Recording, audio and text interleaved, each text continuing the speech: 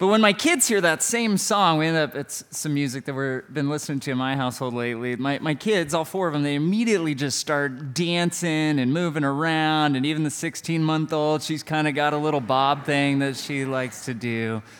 So I don't know, maybe I shouldn't have been surprised because kids end up doing things a little different than adults sometimes. Am I right? They love to play pretend, and we're kind of over that. They love to run to get to everywhere, and we'll get there in time. And one of the things that kids love to do, and that's why I want to talk about this morning, it's the title of our series, is they love to be upside down. And they love it. We were at a soccer games yesterday morning because it's Saturday in the fall, and I'm an American. And so the kids are playing soccer.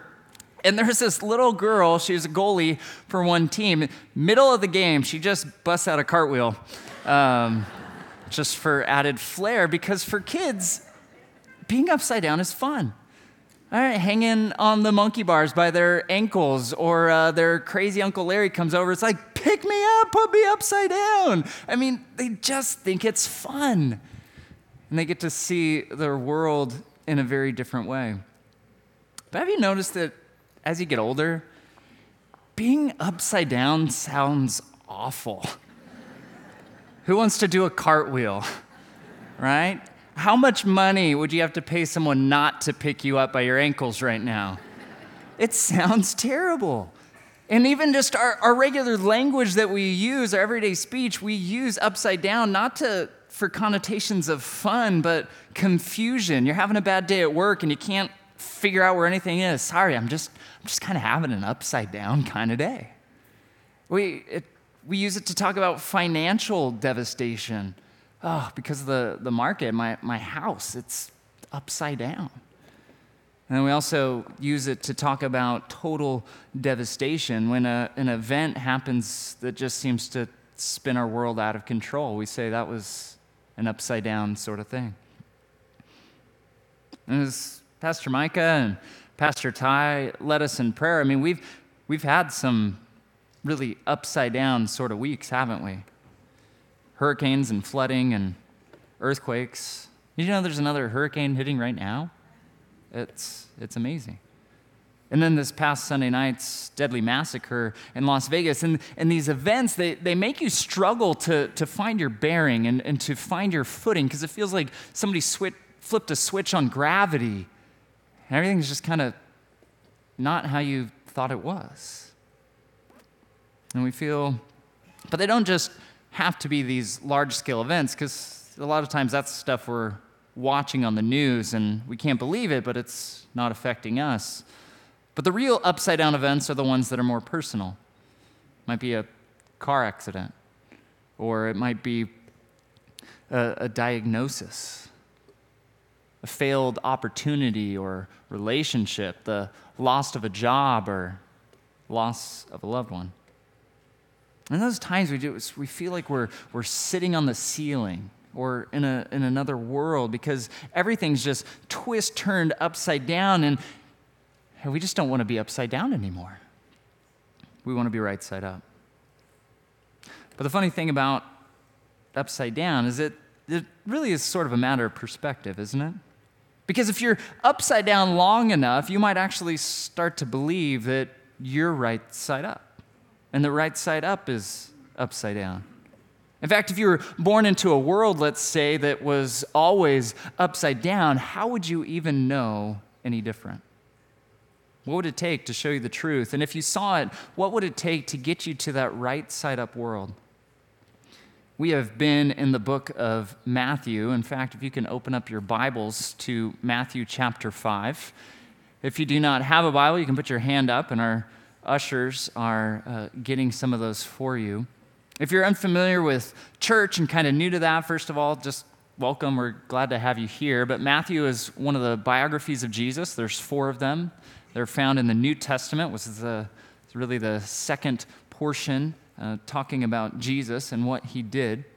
And you can find that in your table of contents. And we're going to be in Matthew chapter 5. And in these next few weeks, we're going to be looking at these teachings of Jesus, and they come across as upside down to the natural way we look at our world. But I think that as we study them, as we understand them, we'll see that Jesus is actually opening up another way of being. Truly a different kind of humanity, even a different world, you might say. It's the one that's actually right side up. And it's the one that when you enter, you find real life. But Jesus doesn't actually talk about it in terms of upside down and right side up. He talks about it in terms of kingdoms. So this morning, I really breaking up the sermon into two portions you see there in your notes. We want to ask the questions about, well, what is this kingdom, and then how do we get into it? We're going to start in Matthew 5, verses 1 and 2. Read it right here. Seeing the crowds, he went up on the mountain. And when he sat down, he being Jesus, his disciples came to him, and he opened his mouth and taught them. This is the beginning of what is known as Jesus' Sermon on the Mount.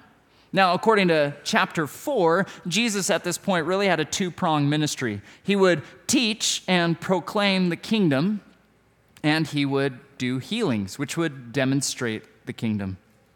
He teaches the kingdom, and he heals. He teaches and he heals. And so when we get to chapter 5, verse 2, and it says he opened his mouth and he taught them, we already know what the main topic is going to be about. It's going to be about the kingdom. And it's true. Chapters 5 through 7, he is teaching about the kingdom of heaven. But then in chapters 8 and 9, we look at a couple of closer stories of healing. Well, what is the kingdom of heaven as Matthew writes about in this gospel? Well, I think there's three helpful pictures that we get that are leading into chapter 5. First of all, it's the kingdom of God. To say kingdom of heaven in Matthew is simply another way of saying the kingdom of God. Matthew was primarily writing to a Jewish people who had a little more hesitancy in writing out the name of God too often. So he used what was typical in that time to use the word heaven in its place. But it means the same thing. Now, unfortunately for us, when we have the word heaven in there, it makes us simply think about, okay, everything he's talking about is only becoming relevant when this life is over. But when Jesus talks about the kingdom, he's really talking about God's reign, his rule, which breaks into our world in the person of Jesus, radically changing what this life looks like right now and continues into eternity. Simply put, Jesus is talking about the kingdom of God in contrast to the kingdom of the world. That's why the entire sermon is focused on really answering one question: what are the citizens of the kingdom of God like? And the answer, time and time again, is that they are very different from the world. Different in their expectations, different in their priorities and their agenda and their ethics and relationships, different in their attitudes, all stemming from the fact that they have sworn allegiance to a different king. The kingdom of heaven is the kingdom of God, and it is in the world. Secondly, it's the kingdom of light. Going back to Matthew chapter 4, again, he gives us this, at the time, 700-year-old quote from Isaiah 9.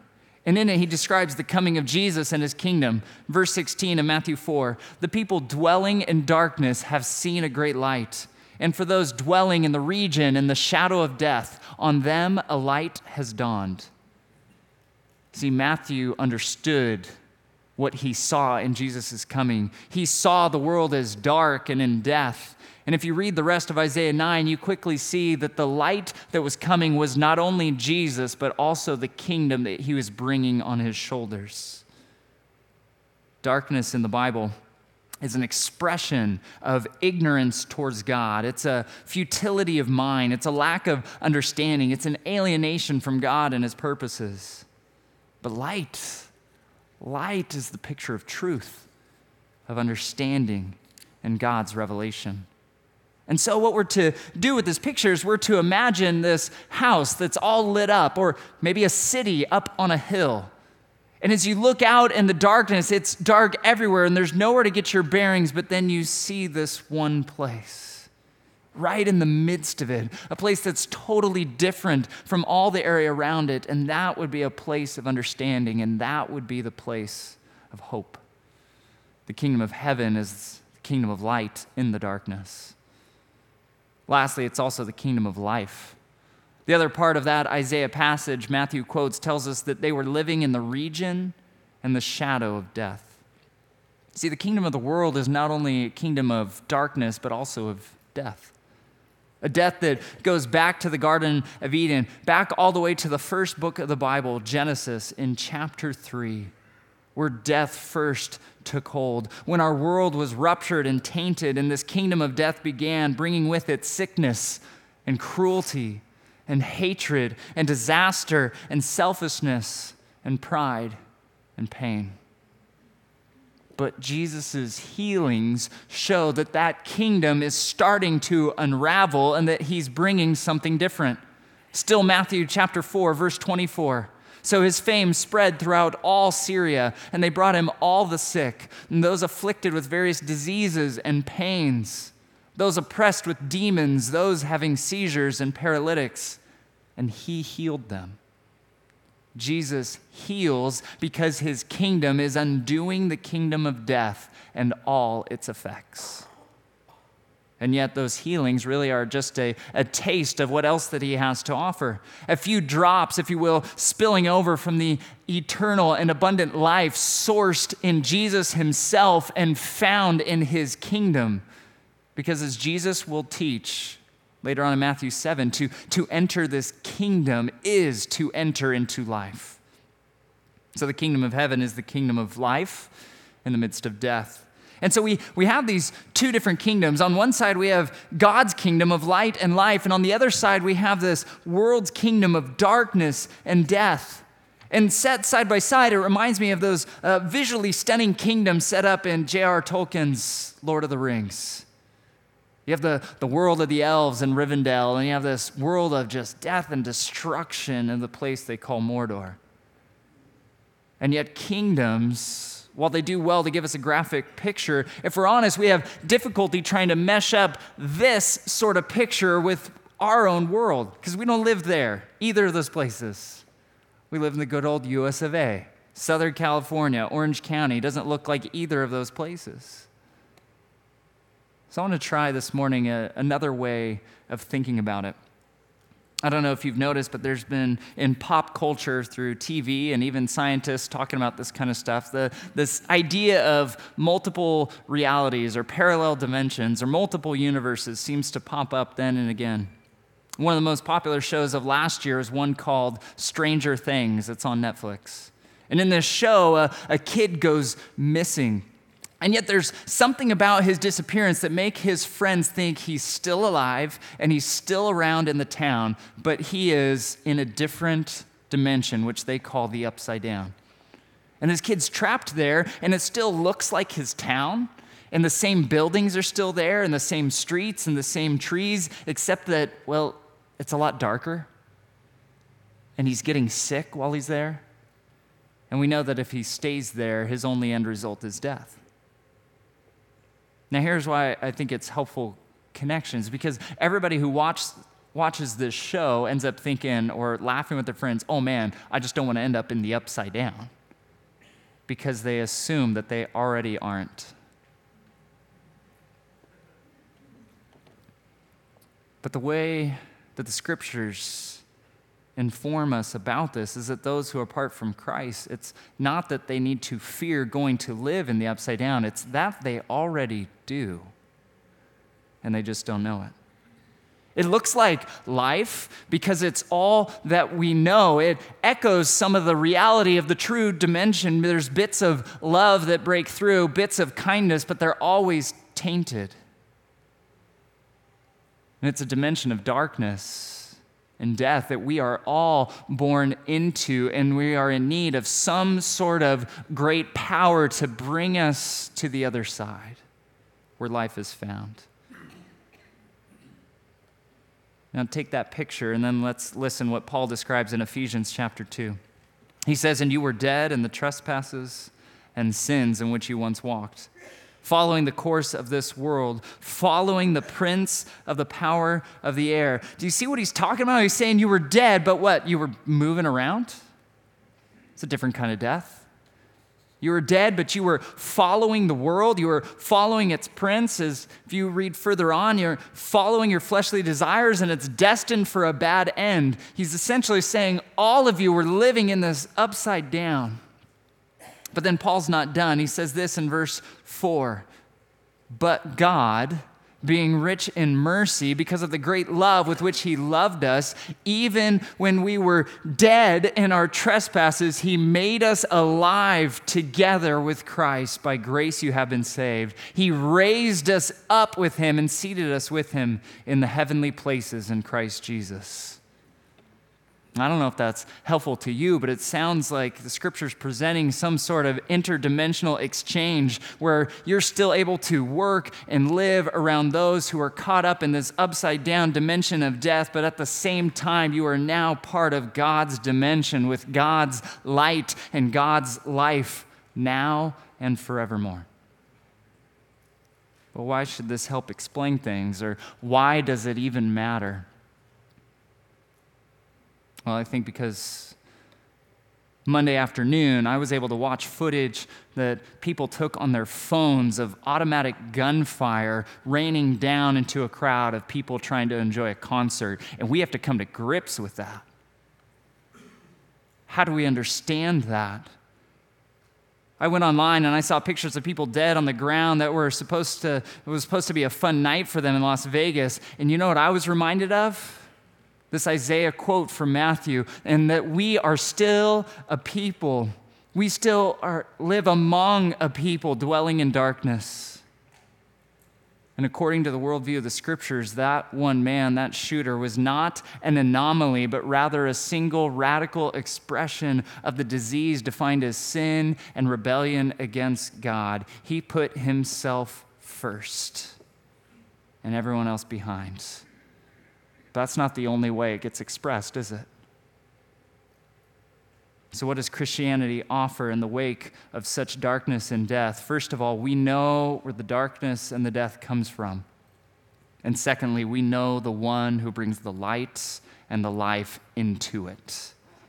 And so the question next is, though, who gets to enter into this kingdom of life and light? And so Jesus' teaching begins into Matthew 5:3. Blessed are the poor in spirit, for theirs is the kingdom of heaven. Blessed are those who mourn, for they shall be comforted. Blessed are the meek, for they shall inherit the earth. Blessed are those who hunger and thirst for righteousness, for they shall be satisfied. Blessed are the merciful, for they shall receive mercy. Blessed are the pure in heart, for they shall see God. Blessed are the peacemakers, for they shall be called the sons of God. And blessed are those who are persecuted for righteousness' sake, for theirs is the kingdom of heaven.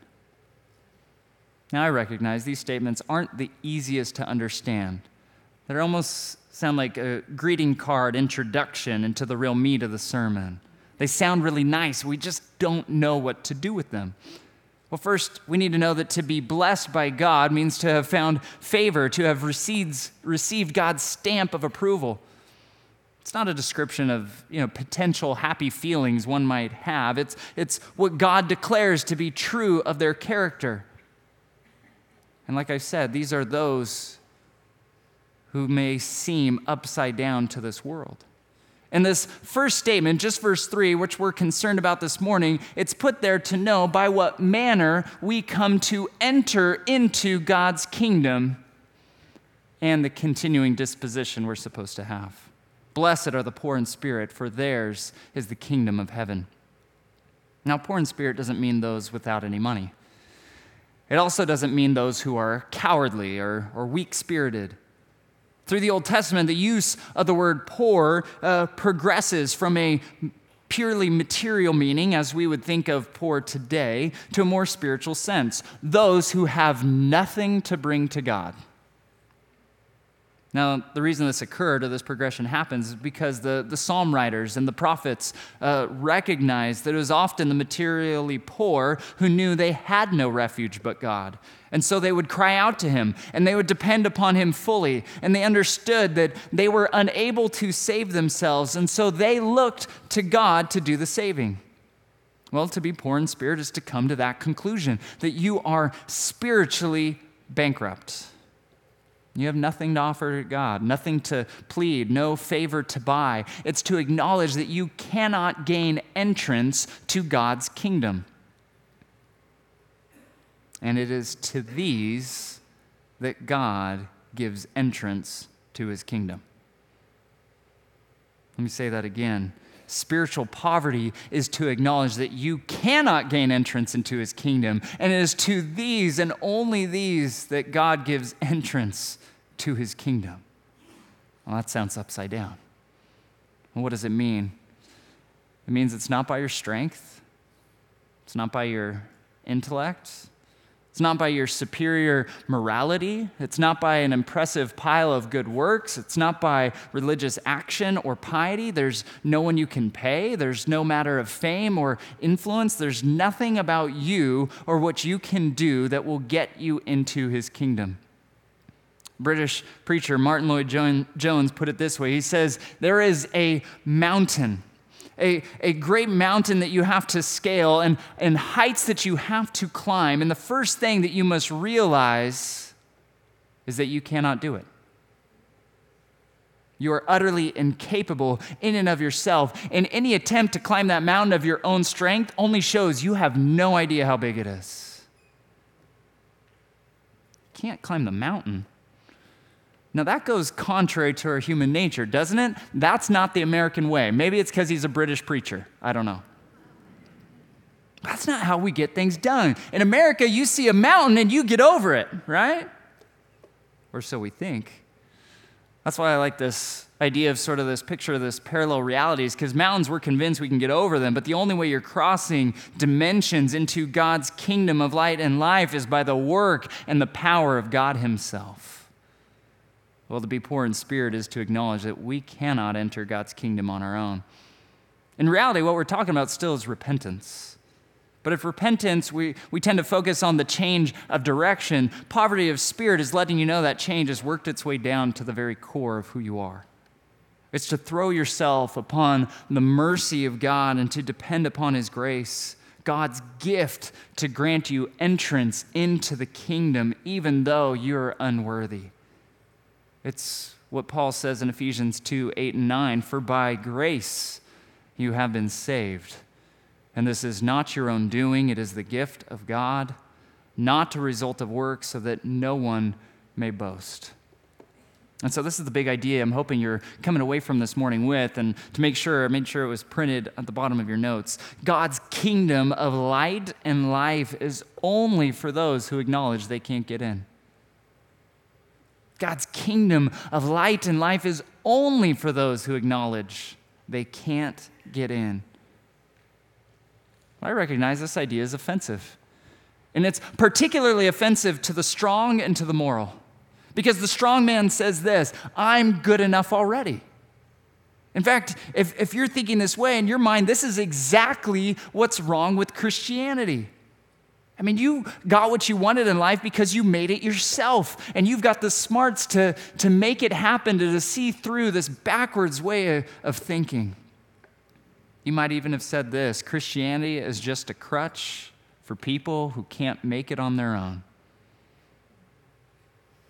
And you know what? You're right. It is. But the problem is not that Christianity is a crutch, it's that you do not see yourself as a cripple.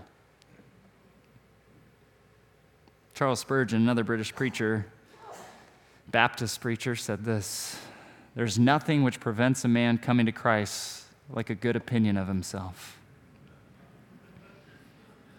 Isn't that true?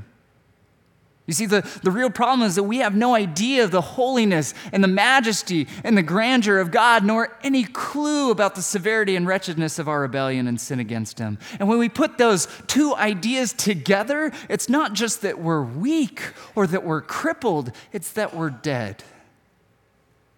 But thankfully, Christ is far greater than a crutch. He has said, I am the resurrection and the life. And in him, we find the entrance to this different world. The moral says this, I will make myself good enough. This is the person who recognizes their sin but seeks to cover over it with good works and earn his way in. In the strange story of Dr. Jekyll and Mr. Hyde, Dr. Jekyll, disturbed by the evil that Mr. Hyde has done, he resolves never again to take the potion. He resolves to instead devote himself to charity and good works. But by chapter 10 of the book, he sits on a bench in a park and he just starts thinking about all the good things he's been doing. And he thinks about the other people he knows that just are not quite as good as how he's good. And he starts to convulse and to shudder, and he looks down and realizes, without any potion, he has once again turned into Mr. Hyde. And it's a clever illustration that our wickedness cannot be covered with piles of good works, because rather than shrivel our pride and self-centeredness, good works only serve to inflame them. Maybe you've experienced, or in the midst of the same venture, you know your sin and you know your weakness, and so you've resolved to do better and to be better, and yet it's simply leading you to a new kind of superiority, of self-righteousness, and a pride which themselves become the sin that you were desperately trying to cover over in the first place. We cannot deal with our sin through morality because our very motives, our heart has to be transformed. It has to come from grace, a grace that comes to the sinner and says, I love you anyway, and I'll gladly pay the price for you. God's kingdom of light and life is only for those who acknowledge they can't get in. You cannot, but Christ can for you. Paul says as much in 2 Corinthians chapter 8, verse 9, for you know the grace of our Lord Jesus Christ, that though he was rich, yet for your sake he became poor, so that you by his poverty might become rich. That's what we're talking about. That is the great upside down change that Christ does because we have acknowledged our poverty and he entered into it for us. But poverty of spirit's not only the way of our entrance, it is also the continuing character of those who have entered. Simply put, we are never supposed to forget God's grace that brought us in and the grace that we still need each and every day to lead us on. We're never to forget that holiness and grandeur of how amazing God is, nor the vile wretchedness that was our sinful state. We're supposed to daily live in amazement that Christ lowered himself that we might be saved from our sin. We are the undeserving entrance. We got in, and we weren't supposed to. And yet we also have a problem. We can easily start to believe that we did do it on our own. It creeps in there. We develop a sort of spiritual amnesia to our own beginnings. We start to think we earned our way in, or that somehow we're smarter or holier or better than those who have yet to find their way in. And so a new form of pride begins, one that looks down on others still lost in the kingdom of darkness and death, and somehow we even start to question, well, do they deserve to come in? And we treat them different. Friends, brothers and sisters, the truth of Christ is offensive enough. We do not need to add to it with our own repulsive, selective memories. We must remember our weakness. We must remember whose strength carried us in and whose strength we must depend upon still. Because we are, as Martin Luther once said, mere beggars telling other beggars where to find bread. You see, receiving a gift of bread, even if it's the bread of life, doesn't make you better than anyone else. So let us examine, let us repent, but let it also provoke us to want to tell others where to find it. Not as arrogant know-it-alls, but as one beggar who got a gift. Blessed are the poor in spirit, for theirs is the kingdom of heaven. This is to be the continuing character of those who have received grace and who desire grace for everyone else.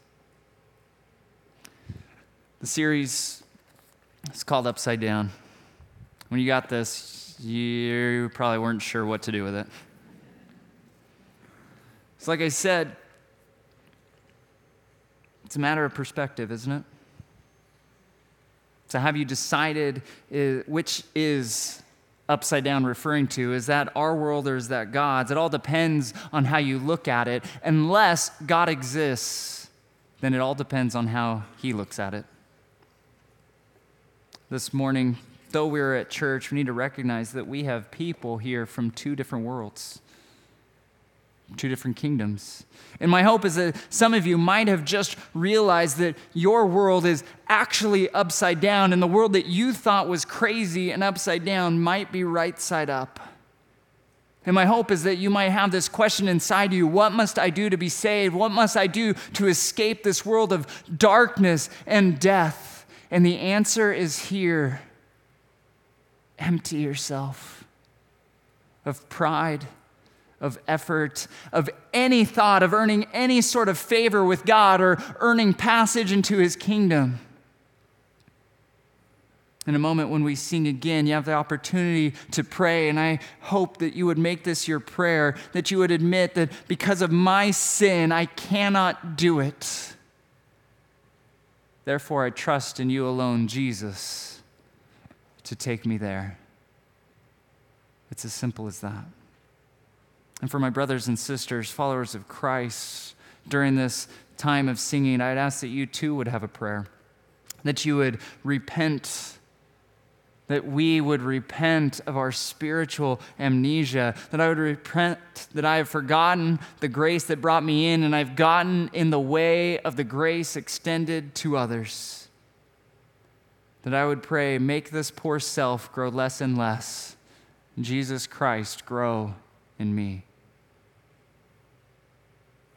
And whether you're praying the first prayer or the second, I would invite you to come forward during this last song and allow others to pray with you if you so desire.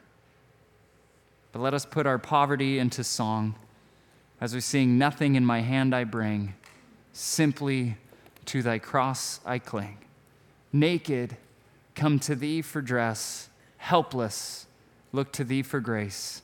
Foul, I to the fountain fly. Wash me, Savior, or I die." Heavenly Father, we thank you for an opportunity to be in your word and to look at your scriptures and be confronted by the stark realities of two kingdoms, of two dimensions, one where there is darkness and death and one where there is light and life, because you are the gracious God who rules over it, and you graciously bring us who deserve nothing but punishment into it, that you might shower your great kindness upon us. Even now, move in our hearts that we might respond to you. In Christ's name we pray. Amen.